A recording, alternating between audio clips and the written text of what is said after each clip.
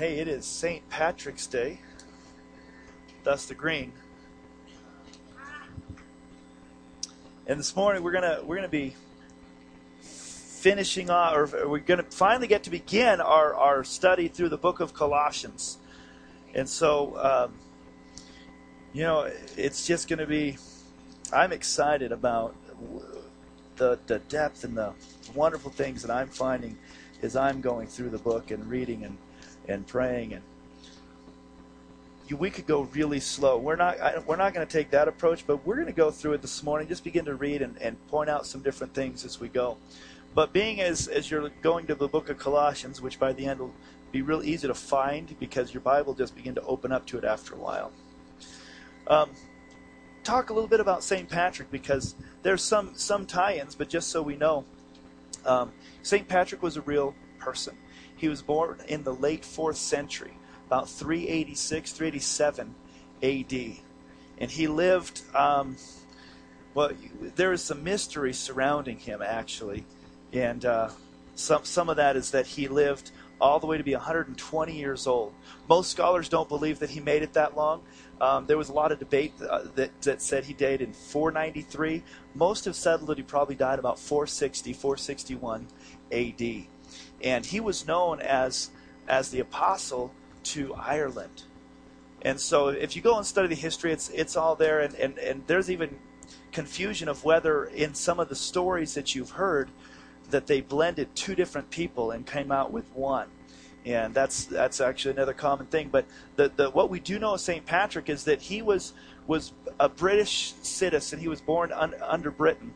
His exact place of birth was even unknown. But at the age of 16, slave traders or pirates came in and they kidnapped him. And they took him to Ireland, where he spent 6 years as a slave in Ireland. And that's how he became Irish. St. Patrick is not Irish. That's the first thing we go, wait a second. I mean, this is all about being Irish, and Patrick was not. He was English, most likely, and he got taken as a slave over to Ireland, and he spent 6 years there, and he would watch the shepherds. So he had freedom.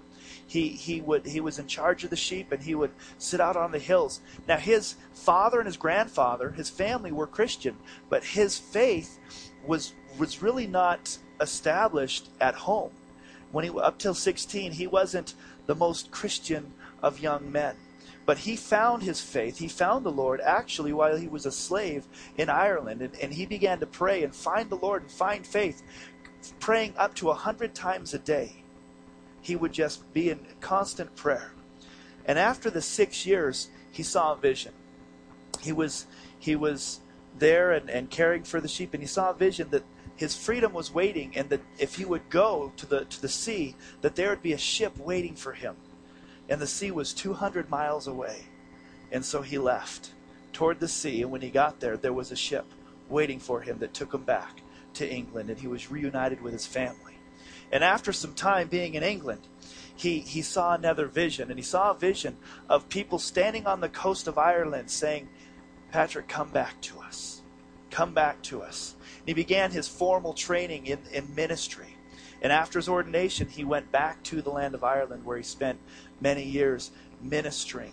And he would go and live with the people and minister the gospel of Jesus Christ. He is a real person. He was dedicated to the things of God, to seeing people get saved. And there was some controversy in his life. He was accused of doing it for the money.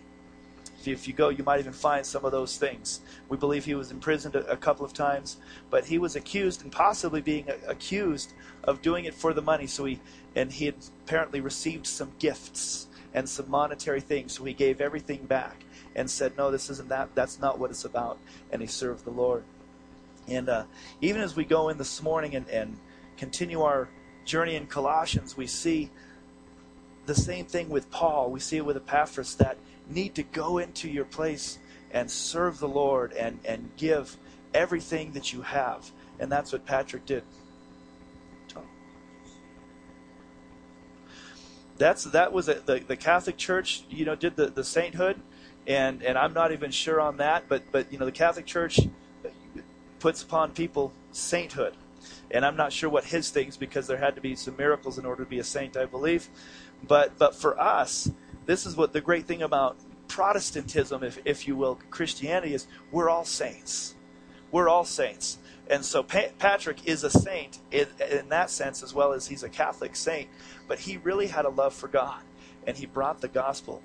And so I just thought we'd just give a quick kind of background on what St. Patrick's Day. There's a lot of legends that came out. Some of the things you've heard, they're legends because Ireland at the time was full. They would tell their stories. They wouldn't write them down, and so the stories would always get bigger and bigger and bigger. So there's a lot of legends and stories about Patrick. They're kind of fun to read.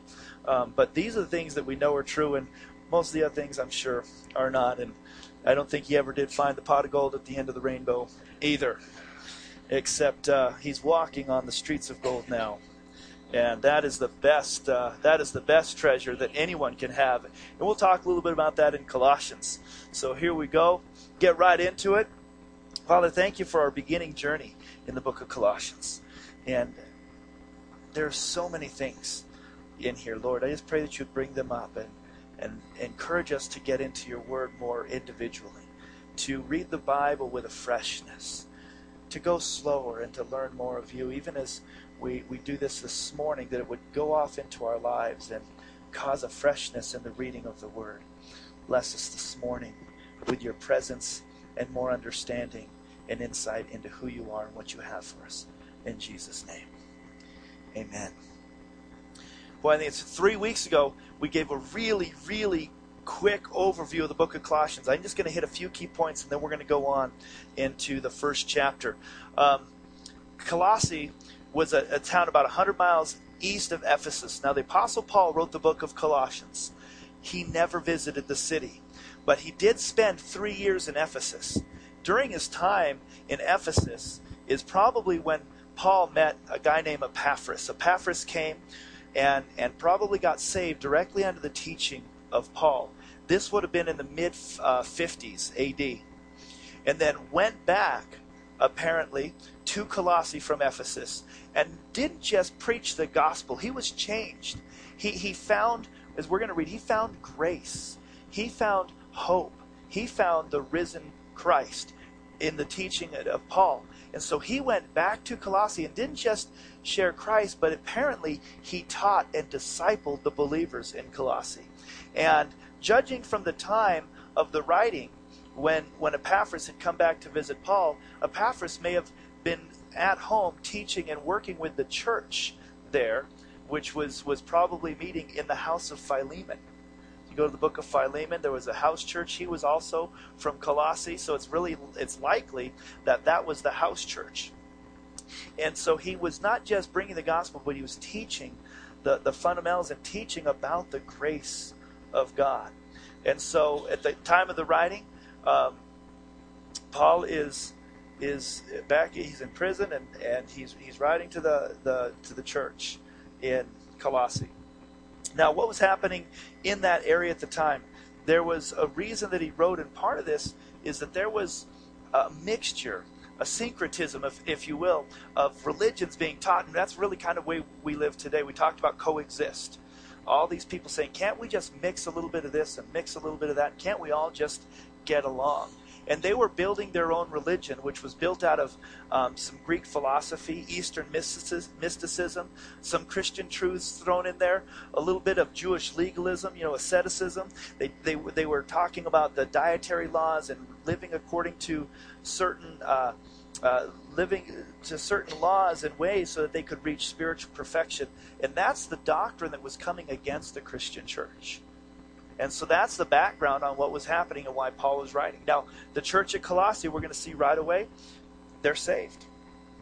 They're saved. So let's go ahead and we're going to just read. We're going to probably get to maybe verse 11, maybe all the way up to 13 today. And wherever we stop, we'll just pick up again in the coming weeks. It says, Paul, an apostle of Jesus Christ, by the will of God, and Timothy, our brother. First, just real quick, I want to see, Paul here, he's saying, I'm Paul, but I'm an apostle of Jesus Christ. He's actually putting down his authority. He's not just saying, I'm just some guy. I'm an apostle of the Lord Jesus Christ. So listen to what I have to say. What I have to say to you is from God. And it's not my will that I'm apostle, it's God's will.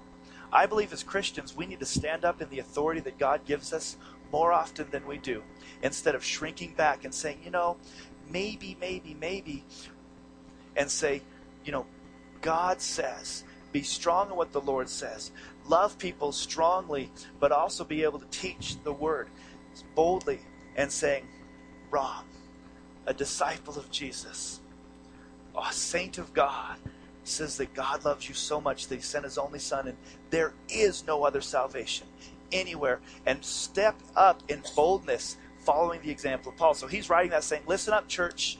This is not just my will. This is God's will for you. And Timothy also he's there with Paul.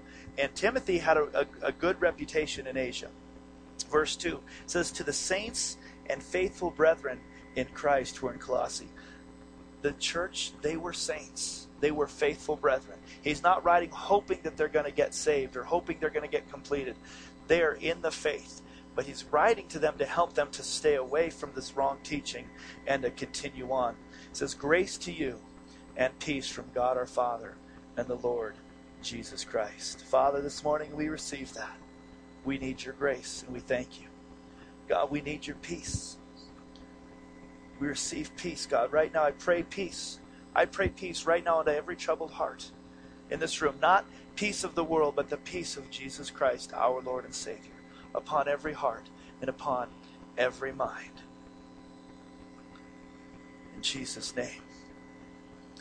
In verse 3, it says, this is the beginning here, it says, we give thanks to the God and Father of our Lord Jesus Christ, praying always for you, since we heard of your faith. I'm going to stop there. That's the beginning of verse 4. Since we heard of your faith. This is, again, he's saying, we know something happened. I've heard about your faith, and I give thanks to God. And we're going to find out some other reasons why it was so important to be giving thanks to God about their faith. But notice that he says, we heard of your faith. How did he hear about it? You don't hear about somebody's faith who keeps their faith hidden in the closet.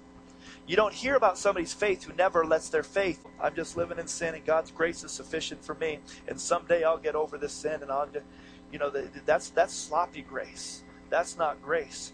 The grace is, oh God, I'm trapped and only you can forgive me. Help me.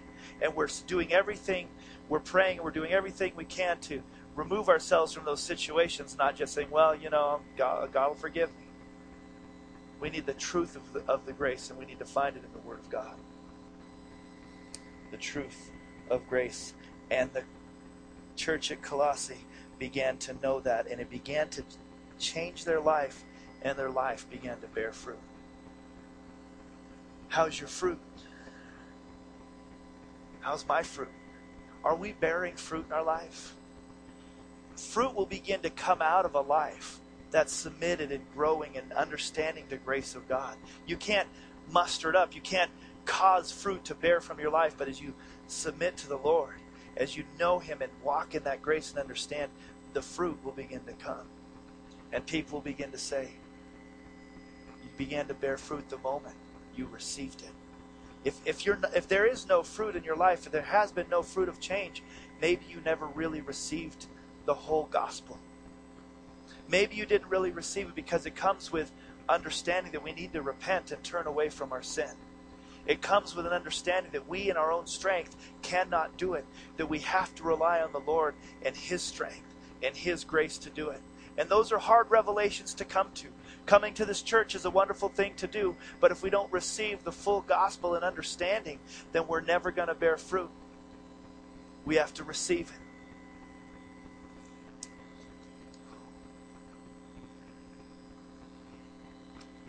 Going on, verse 7. It says, as you also learned from Epaphras, our dear fellow servant, who is a faithful minister of Christ on your behalf. Epaphras went back and he was ministering to Paul. Again, he was teaching them.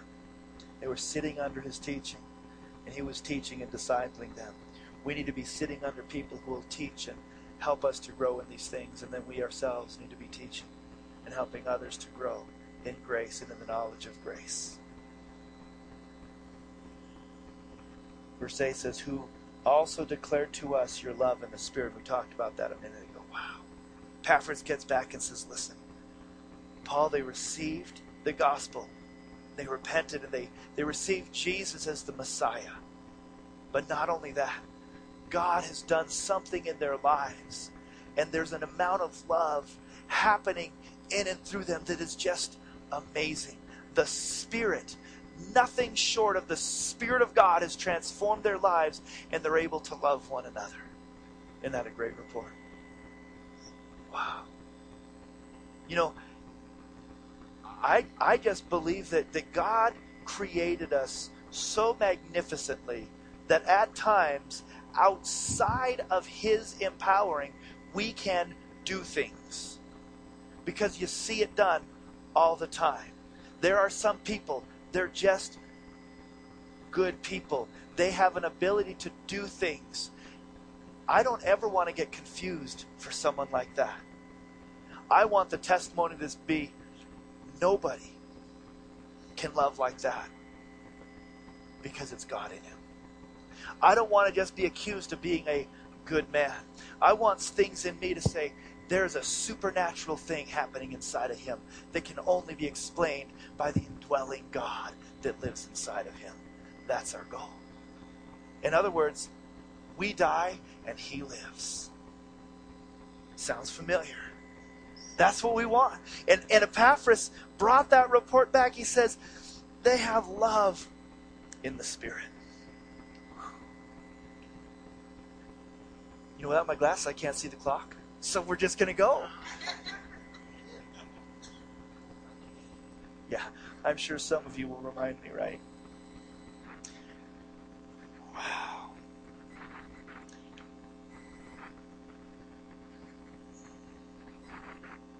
Galatians 5:22 talks about the fruit of the Spirit. The fruit of the Spirit is not the empowerment, the baptism of the Holy Spirit. That's another lesson. That's not what he's talking about. The fruit of the Spirit is the Spirit, the Holy Spirit that indwells every believer when they're saved. Every believer has the Spirit of God indwelt in them. And the fruit of the Spirit is just allowing the Spirit inside of us to have His way in our life. And as we do that, what happens? The fruit of the Spirit is the love, the joy, and the peace, the kindness, and the goodness, and long-suffering, gentleness, self-control. That's the fruit of the Spirit, but it's available to everybody who's trusted in the Lord Jesus. But we have to die and allow that Spirit to begin to reign in our lives and let the fruit of that indwelling Spirit live out in us. Let's go to verse 9. We're making our way through. Now, if you've got the New King James, you've got a new heading here. It says the preeminence of Christ. But in verse 9, it says, for this reason, we also, since the day we heard it, do not cease to pray for you, and to ask that you may be filled with the knowledge of His will in all wisdom and spiritual understanding. What happened? Something big causes them to pray without ceasing. For this reason. All of these things that we've just talked about is causing them to say, listen, because this happened, we're praying for you now without ceasing. They knew God's grace, and they had the love of the Spirit. These two incredibly life-changing, world-changing reasons. They knew epignosis. They really knew the grace of God and the love of the Spirit. When you know the grace of God firsthand, not about the grace of God. It's one thing to say, yes, the grace of God will cover every sin. The grace of God is wonderful. That's not knowing intimately God's grace. Knowing it firsthand says, the grace of God covered my sin. And he took it away when he shouldn't have. Because there was nothing good in me. I know my heart, and my heart was not good. But his grace came, and he found me, and he poured his love on me. And when you know that grace, and it transforms you from the inside out, and you allow the Spirit of God to rise up in you and give you an ability to love others, then you'll be a world changer. And people need to pray, because the enemy wants to take that kind of knowledge of grace and that kind of love in the Spirit. He wants to take it out. So we pray for you that nothing will hinder it. We pray for you that you be protected from the attacks of the enemy. We pray for you that you'll make a difference in the world, because these two things, to know them intimately and to walk in that love, will change your life. It'll change the life of your family. It'll change the life of the people you come in contact with. Because who can argue and who can stand against the power of the grace of God in somebody's life? We pray for you since we heard about it.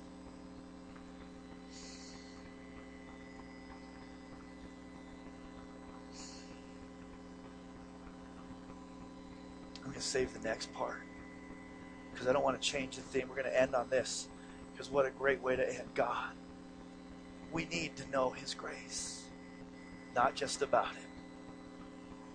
We need to be filled with the Spirit and have that love for others.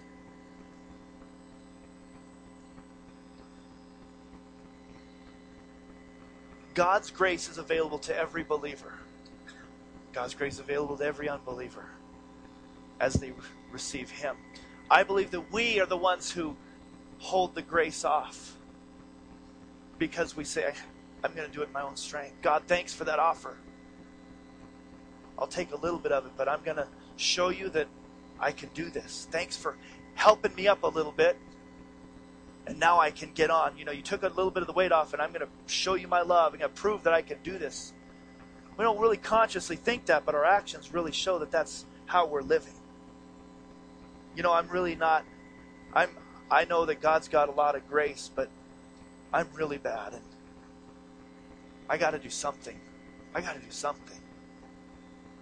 And we hold that back. And we need to fall completely. The Scripture says that those who fall on the rock will be broken, but those on whom the rock falls on will be crushed to pieces. Don't allow yourself to let the rock fall on you and crush you, but fall on Him. Just fall on Him. Be broken. Let Him take control. It's that ultimate example of trust that we do. You stand on a chair and you fall back. Do you trust the people around you? Fall on Jesus.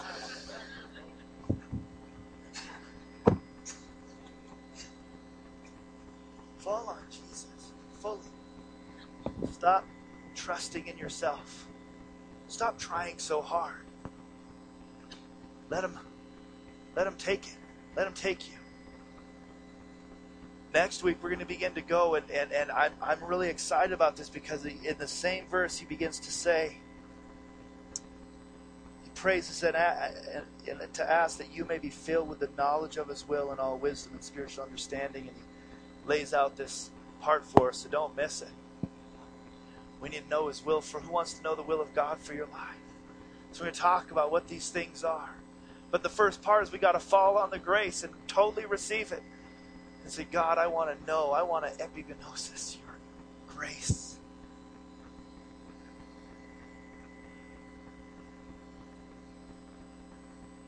Make that a prayer.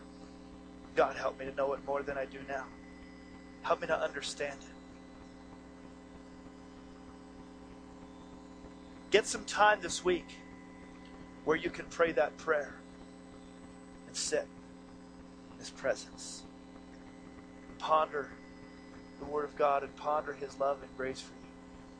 And I encourage you to have a box of Kleenex ready, because He's going to take you on. He might take you on a trip to where the brokenness begins to come and you understand His love and His grace for you.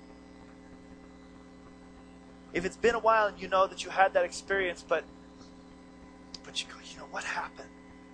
It's time to re-know it again. To get to know it again. God, this week, help us to know your grace. To really know it intimately. Help us to die to ourselves, that you would live in us. And the Spirit of God would be that which leads me and guides me. That others would see your Spirit in my life, the Spirit of love, the Spirit of peace. And that I would know more and more your grace. God, that I know it through your word, and I know it firsthand and understand what you've done for me and receive it fully. God, I pray that we would, in that knowledge, become changers, even world changers, as the grace of God and the love of His Spirit is manifest in our life. Thank you, God. In Jesus' name, amen. Amen. If you're not in the life group, it's a great week to get involved in one. Though on the back wall there.